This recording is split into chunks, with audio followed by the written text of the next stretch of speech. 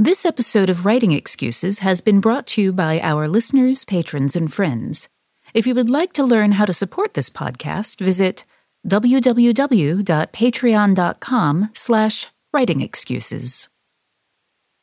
Season 19, Episode 8.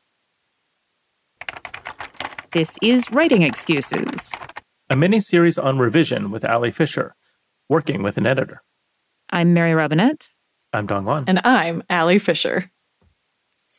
So I am very excited about this episode. Let me tell you what we're about to do. Yes.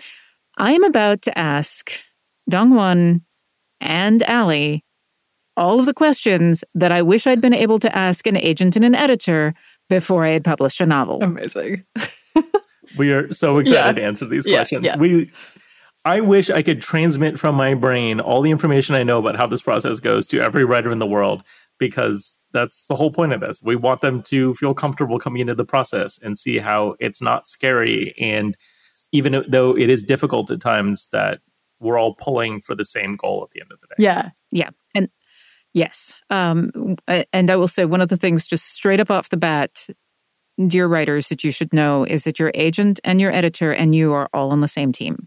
Exactly. Yes, it's true. And you are all trying to make the same book a better book. Mm-hmm. Amen. And, one of the reasons I wanted to have Ali on in particular is that we are working together on several projects at this point. And, having a sense of Ali's perspective, but also so that you guys can hear a little bit of the working relationship between an agent and an editor working together. I think there's this idea that is the agent versus the publishing house sometimes, and then it's the author versus everybody sometimes. Yeah. And the more that I think if we can find ways that to be clear that we are all trying to accomplish the same thing, that doesn't mean that conflict doesn't happen. That doesn't mean that there aren't problems, but at least we're starting from a place of understanding and conversation and alignment in what our goals are. Yeah. Yeah. Which doesn't mean that your agent won't advocate for you when needed. And it doesn't mean that, exactly. There aren't going to be conflicts of sort of ideas or like thoughts on campaign, etc. Like that's just smart people working together. But when it comes to the book itself, and especially, I don't know, overall, I think there is no question that success of the book is a win-win-win for the whole team. Yeah. Yes. So, writers, you've probably heard that at some point you're going to get something that's called an edit letter. What's an edit letter? Never heard of it. Sounds fake to me. Suspicious. Well, Dongwon, do you want to start with the types of like letters or calls you do before I do? Yeah. So I think there are different stages of editing, right? What we sort of think of as developmental or structural, and then sort of line editing. What I tend to do is very much on the developmental stages. I'd love to be involved early in a project, or when a submission comes to me and it's a debut, then I'm doing a lot of structural edits, working with the author to make sure the book is in a great place before we send it off to the publishing house. So I tend to be asking incredibly broad questions, like big structural questions, word count questions of like, can we add 20,000 words? Can we cut 30,000 words, right? Like that scale of question tends to be what I'm doing. So oftentimes... Can you give an example of what a structural question is? Yeah, so a structural question can be as much like, hey, I'm not sure this arc for this character is lining up with sort of the central themes of the book, right? I'm being a little bit abstract. I'd say it more specifically of, like this character's situation, it feels really disconnected with our protagonist situation. Can we make that feel more connected, or should this be here? Like, what was your intention with writing this character into this book, and how are they tying into the rest of it, right? So that might be a structural question I'm asking that could affect an entire character arc, which is a solution to that could be rewriting that character's entire central conflict so that their arc ties more closely in. It could be cutting that character entirely because we all realize that they're extraneous and were vestigial from a previous draft. Or it could be changing the central thematics of the book because that character is actually really important and their arc is more important than the protagonist's arc, and we need to make those pull into alignment in a different way, right? So when I'm asking these structural questions, they are kind of that big and that broad about like, hey, the pacing doesn't feel great here. The act two turn, the big reveal isn't landing in an exciting way. this character isn't feeling like they're exciting and connected. This romance isn't working, right? These two characters don't come together in the way that I kind of wish. So that's kind of what I'm doing at that stage. And because they're such big, broad questions, and because I really do frame them as questions, not like, hey, do X, Y, Z, I tend to do that as a conversation. So I'll get on the phone with the author. I know everyone's dreaded phone call. And, I will have edit conversations that are 2, 3, 4 hours sometimes, as we're really just talking through the book. Like, what were you trying to do? How does this work? What are possible solutions? And, for me, those some of the most exciting, most fun conversations I have. They're very difficult and stressful for me and for the author, but in ways that I think are really energizing when they go well. Yes. So not dissimilarly by the time it comes to me. Normally it's in, more polished condition, or, it fits more firmly within the expectations of the types of things that the house that I work at publishes, right? So like it tends to be in a state that is quite recognizable to me. And then I do a lot of the same things, like I'm a different reader, different eye, different sense of understanding about where the author's coming from, or probably a lot less understanding of where the author's coming from, and probably just a lot more sort of like generic reader experience. And I'll ask a lot of the same questions, very high structural things. You mentioned worst case scenario twice and we never saw it, which made me want to see it. So something like that, right? And then all the way down to sometimes sort of sentence level style questions, or, suggestions, mostly for matching things up, or like smoothness, that kind of thing. Just for anyone out there who's curious, I'm an acquisitions editor and an editor and not a copy editor. Bless them, because I am not nearly qualified enough to make sure a book could actually go to print. But so a lot of the same things, a lot of the same questions. So brace yourselves. This is also a part where I think the agent turns into a little more hand-holding as somebody's going back into, revisions after they felt like, but we just finished and then we went out on subs and the book sold. It's so exciting. So sometimes that happens. Similarly, I love and I offer a phone call as often as I possibly can, because with an edit letter, even though those are really fantastic, and I've also obviously found that authors with audio processing issues, or who just need the time, they just need to read it, they need to think about it, and otherwise it's like not a fruitful conversation, happy to write it down. But if you get the chance to have the conversation, you avoid sort of the asynchronous issue of my assumptions running through the entire thing, whereas there can be a quick like, oh, I actually intended this, and then that changes a lot of my responses, right? So I guess all I'm doing is sort of pitching the concept of if you can, muster the confidence or the, desire to get on the phone with an agent or an editor, I do think it's a really helpful thing. And if you can't, that's totally fine too. Edit letters themselves look really different, editor to editor, and for me, book to book. Sometimes it is, I go through, I have big chunks that's like character A, character B, world building questions. And then sometimes they're 2 pages long and it's like bullet points of like, this is where I cried. Yeah. This is, my one big question is this. And can you add like a whole section where she's getting from here to here, because I was desperate to know more. Yeah.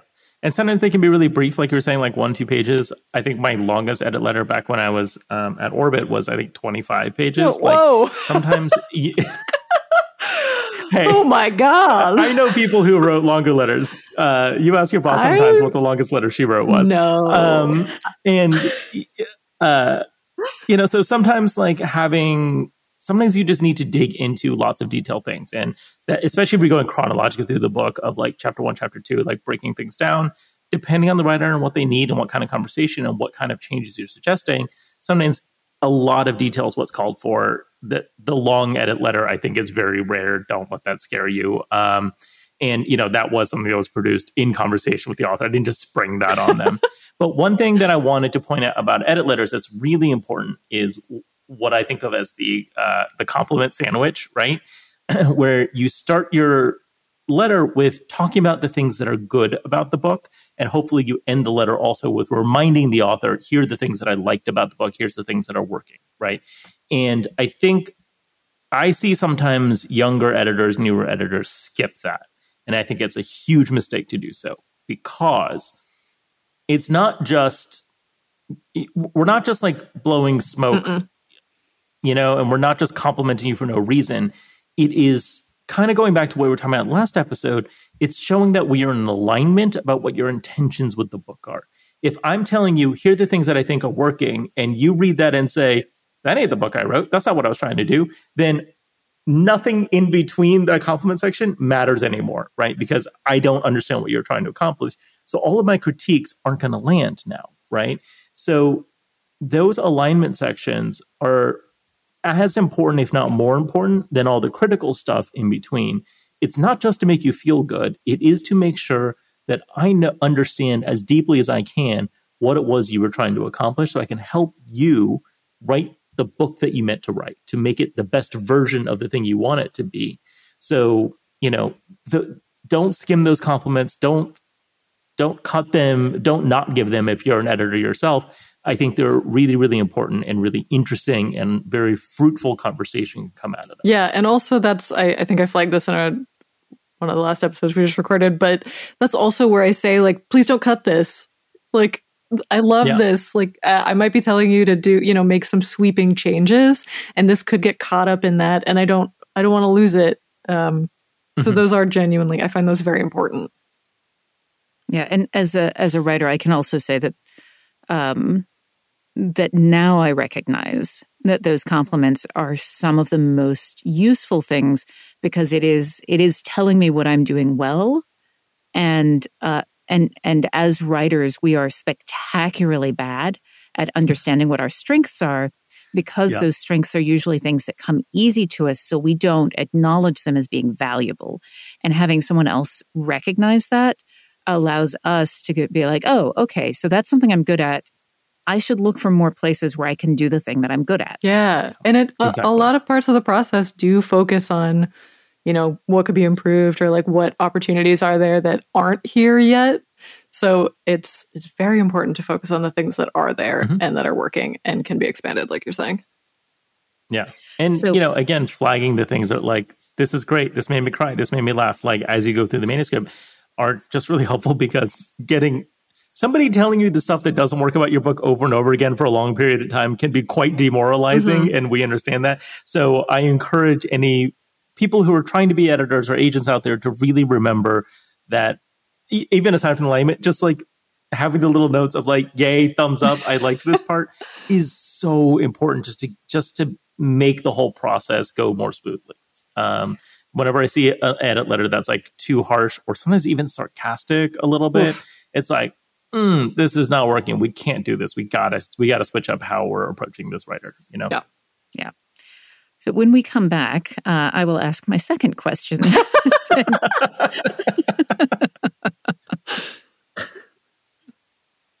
My things of the week are two incredible podcasts. One is called Rude Tales of Magic, and the other is called Oh These Those Stars of Space. Both of these podcasts just so happen to feature me regularly on almost every episode.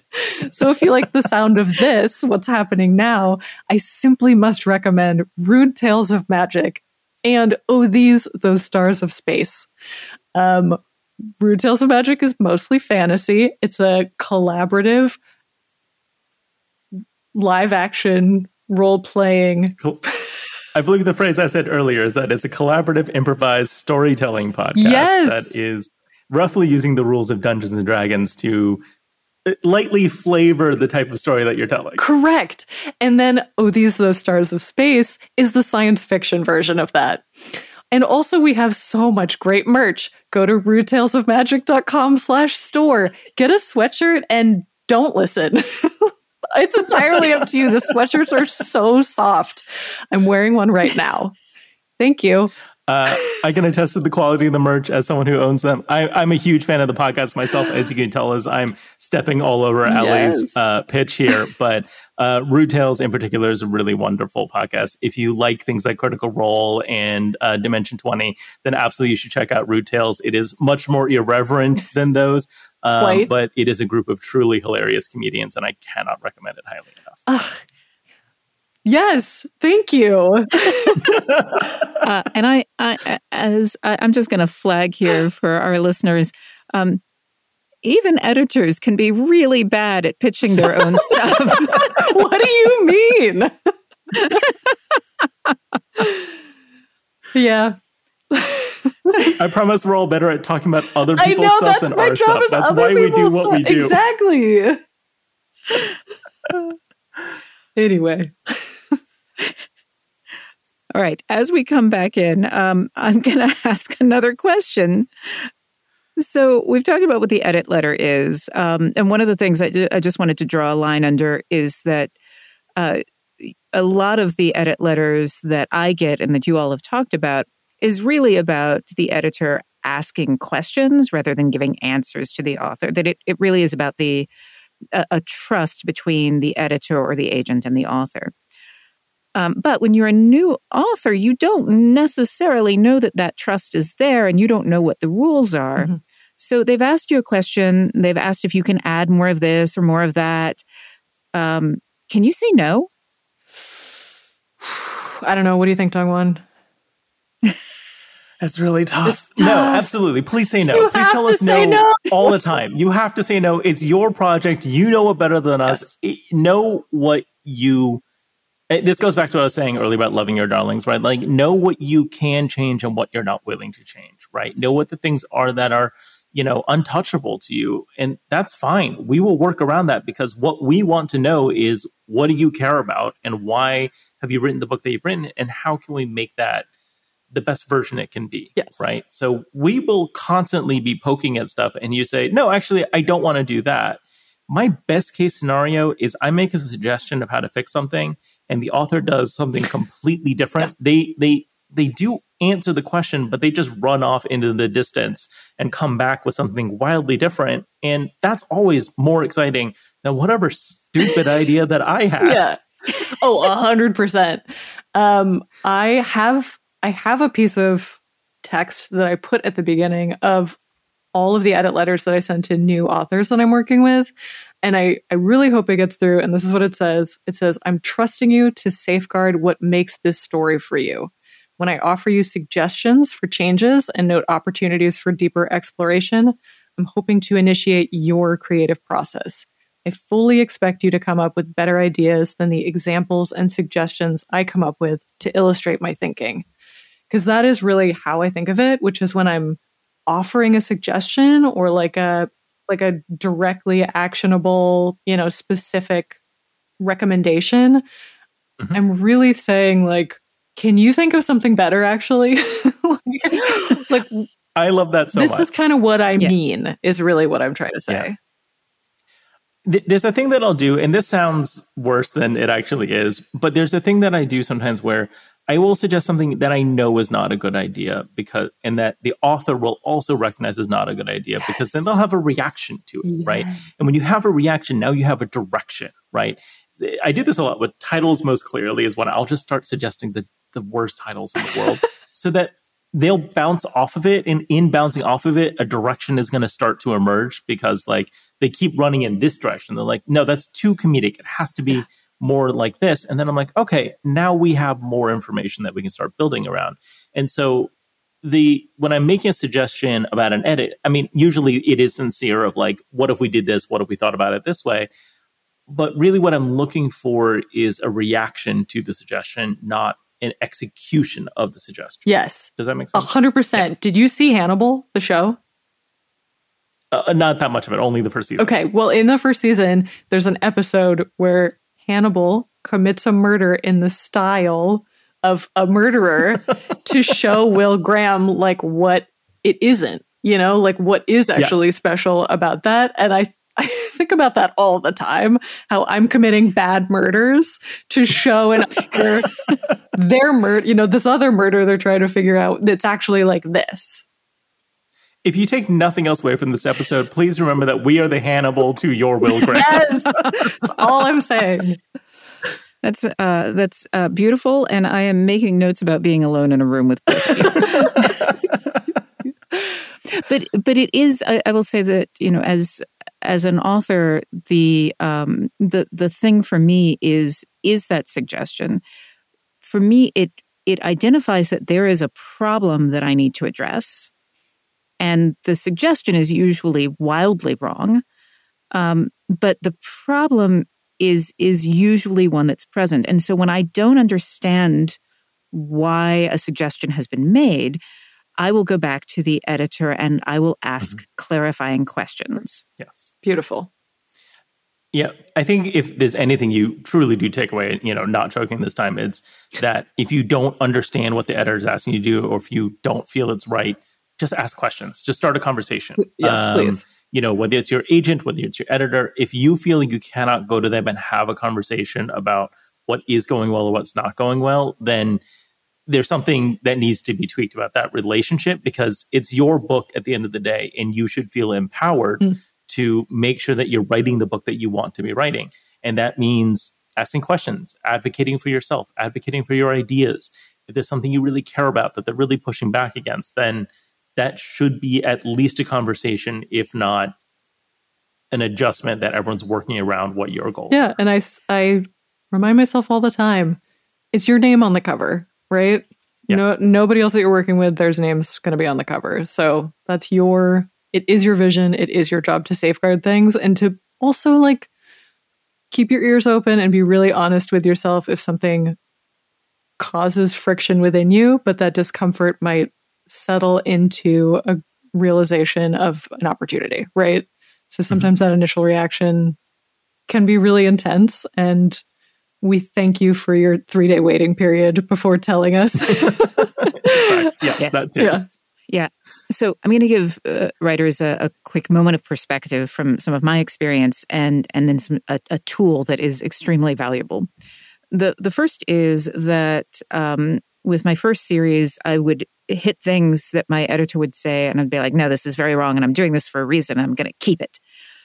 And I only did that a couple of times, but without exception, my editor was right that there was a problem, and that is a thing that got dinged in reviews. That people would say that it would get brought up. So my editor's suggestion on how to fix it, I was the thing that I was objecting to. And I didn't recognize that at the time.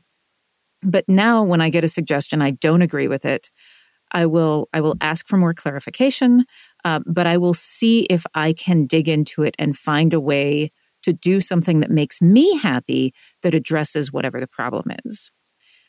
And the other piece of that is that sometimes the reason that you are having no, this is a terrible idea, is just because you're tired. And you're feeling a little bit defensive because someone has come in and told you that your baby is ugly. So if you hit three editor notes in a row that you think are stupid, walk away from the edit letter. Go take a walk. Go do something else. You're just tired and angry. I mean, call your friend. Tell them how stupid we are. Get mad. It's totally, absolutely appropriate and shows that you give a shit about your book if you're mad at, suggestions that don't feel right immediately. But I encourage you to do that in private. In group chat, and not on Twitter or Blue Sky. Yes. That is a thing that I don't recommend you do. Ideally in private, rage in private, but then come back and then see what still feels bad or feels different. Yeah. And one thing I just want to point out that maybe is too obvious to point out, but editors, agents are people, right? They are individuals with strengths and weaknesses. Yeah, I know we're all just robots, and very questionable. But have their own personality quirks, have their own modes of communication, have their own styles, right? And one thing that may be happening if you're feeling really frustrated is an editor might just have an abrasive style or a style that just doesn't vibe with you, and, sometimes I will get an email from a client being like, hey, I got notes from this editor. Can you take a look at them and tell me what's happening here? And sometimes the answer is, oh, they're missing X, Y, Z. Or sometimes I'm just like, they just kind of talk like that. And that is rubbing you the wrong way. And I've seen that both go in the too harsh and too nice direction, right? I've seen both send up a flag for the writer. And so much of this is matching personality, matching style, matching how we communicate, how we connect. And again, that alignment stuff I'm talking about, this is where it becomes really important. So, sometimes, if your editor is left or you didn't choose your editor or, for whatever reason, you might be stuck with someone for a second and you need to find a way to work it out. But other times it is a question of like, make sure that you're working with someone you're excited to work with. Don't just be taking the first thing that's offered to you or the biggest number that was offered to you when you don't like the person. The connection with your team is so important to making sure that everyone is happy with the end result. So how do you get that alignment between the writer and the editor on a project? Like, are there tools that are useful to make sure that everyone's actually on the same page? Mm-hmm. I mean, I think it's asking questions, right? We kind of keep coming back to the same things in certain ways, but it's that the compliment section of the edit letter, not just talking about what's wrong, but talking about what's going right. And sometimes it's taste stuff, right? Like sometimes even talking about other books, other movies, and things that you both like can be really useful because then that gives you a shared language of like, oh, we both love Hannibal. So our serial killer book, we wanted to feel more like Hannibal than we do like, Scream, right? And so having that shorthand of vibes that you both are feeling can be really, really helpful to figure that out. Yeah. And even on that, if you have that initial call with an editor who's interested in your book, you can ask mildly irrelevant questions. Obviously nothing like too personal or inappropriate, right? Because that's probably not your business. But you can ask questions because the more someone talks, the more they display their values and their interests and their thoughts. And like, it's kind of just reaching out and touching someone else's mind for a little while and seeing if you like what you see. Right. Well, with that, let's segue to our homework as we try to touch the minds of our listeners. Yes. Not creepy at all. Not creepy at all. And for my final thought. Exactly. So I have a homework for us this week. I would like you, thinking about this alignment question, I would like you to take a work you haven't written and come up with 3 questions you would ask the writer to help them clarify their intention in the text. Whether this is a project you're beta reading for a friend, a short story, even like a movie that you've seen, take a story that you engage with and really figure out what are the questions I would ask the creator of this to really help them understand better what it was that they were going for. And then for bonus points, I want you to apply those questions to your own work in progress. This has been Writing Excuses. You're out of excuses. Now go edit. Hey, have you sold a short story or finished your first novel? Congratulations! Also, let us know. We'd love to hear from you about how you've applied the stuff we've been talking about to craft your own success stories. Use the hashtag WXSuccess on social media or drop us a line at success@writingexcuses.com.